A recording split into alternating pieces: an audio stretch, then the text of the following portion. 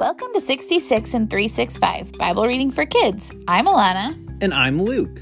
We're excited to be reading the Bible with you. Our goal is to help our kids be engaged with the Bible every day this year, and we hope that you will join us. We're working our way through the Old Testament, all the parts of Scripture that happened prior to the birth of Christ.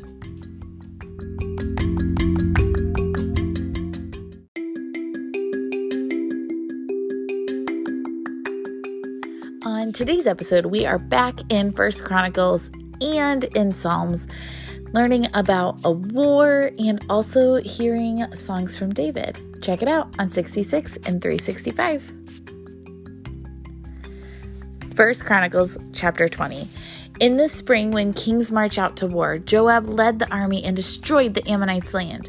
He came to Rabbah and besieged it, but David remained in Jerusalem. Joab attacked Rabbah and demolished it. Then David took the crown from the head of their king and placed it on David's head.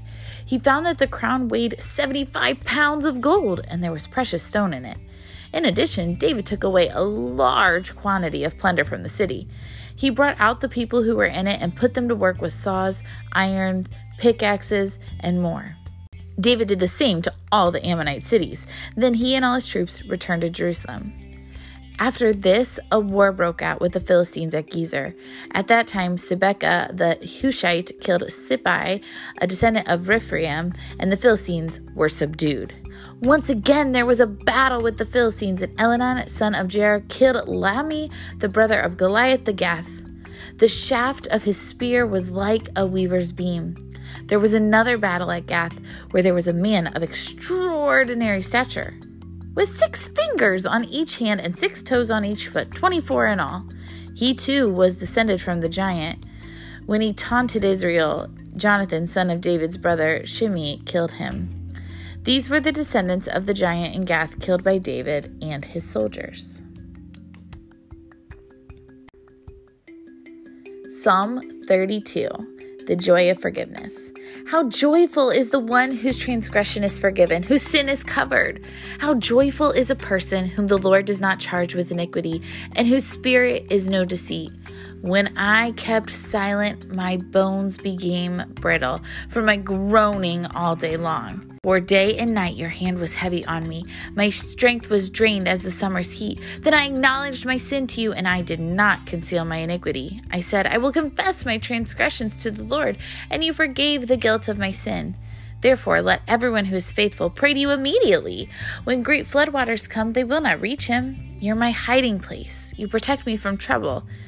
You surround me with joyful shouts of deliverance. I will instruct you and show you the way to go. With my eye on you, I will give counsel. Do not be like a horse or mule without understanding, that must be controlled with bit and bridle, or else it will not come near you.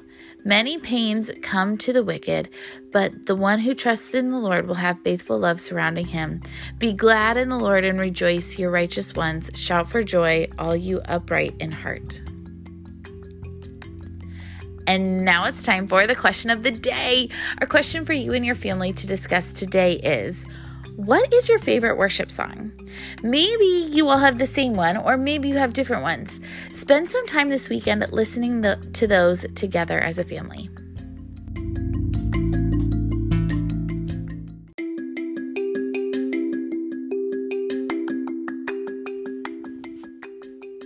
Don't forget to practice our memory verse this week, and if you want to send us a sound clip of the verse you practiced, we'll add it to next week's show. Send it to 66and365@gmail.com. This week's memory verse is, let all who seek you rejoice and be glad in you. Let those who love your salvation continually say, God is great. Psalm 70, verse 4.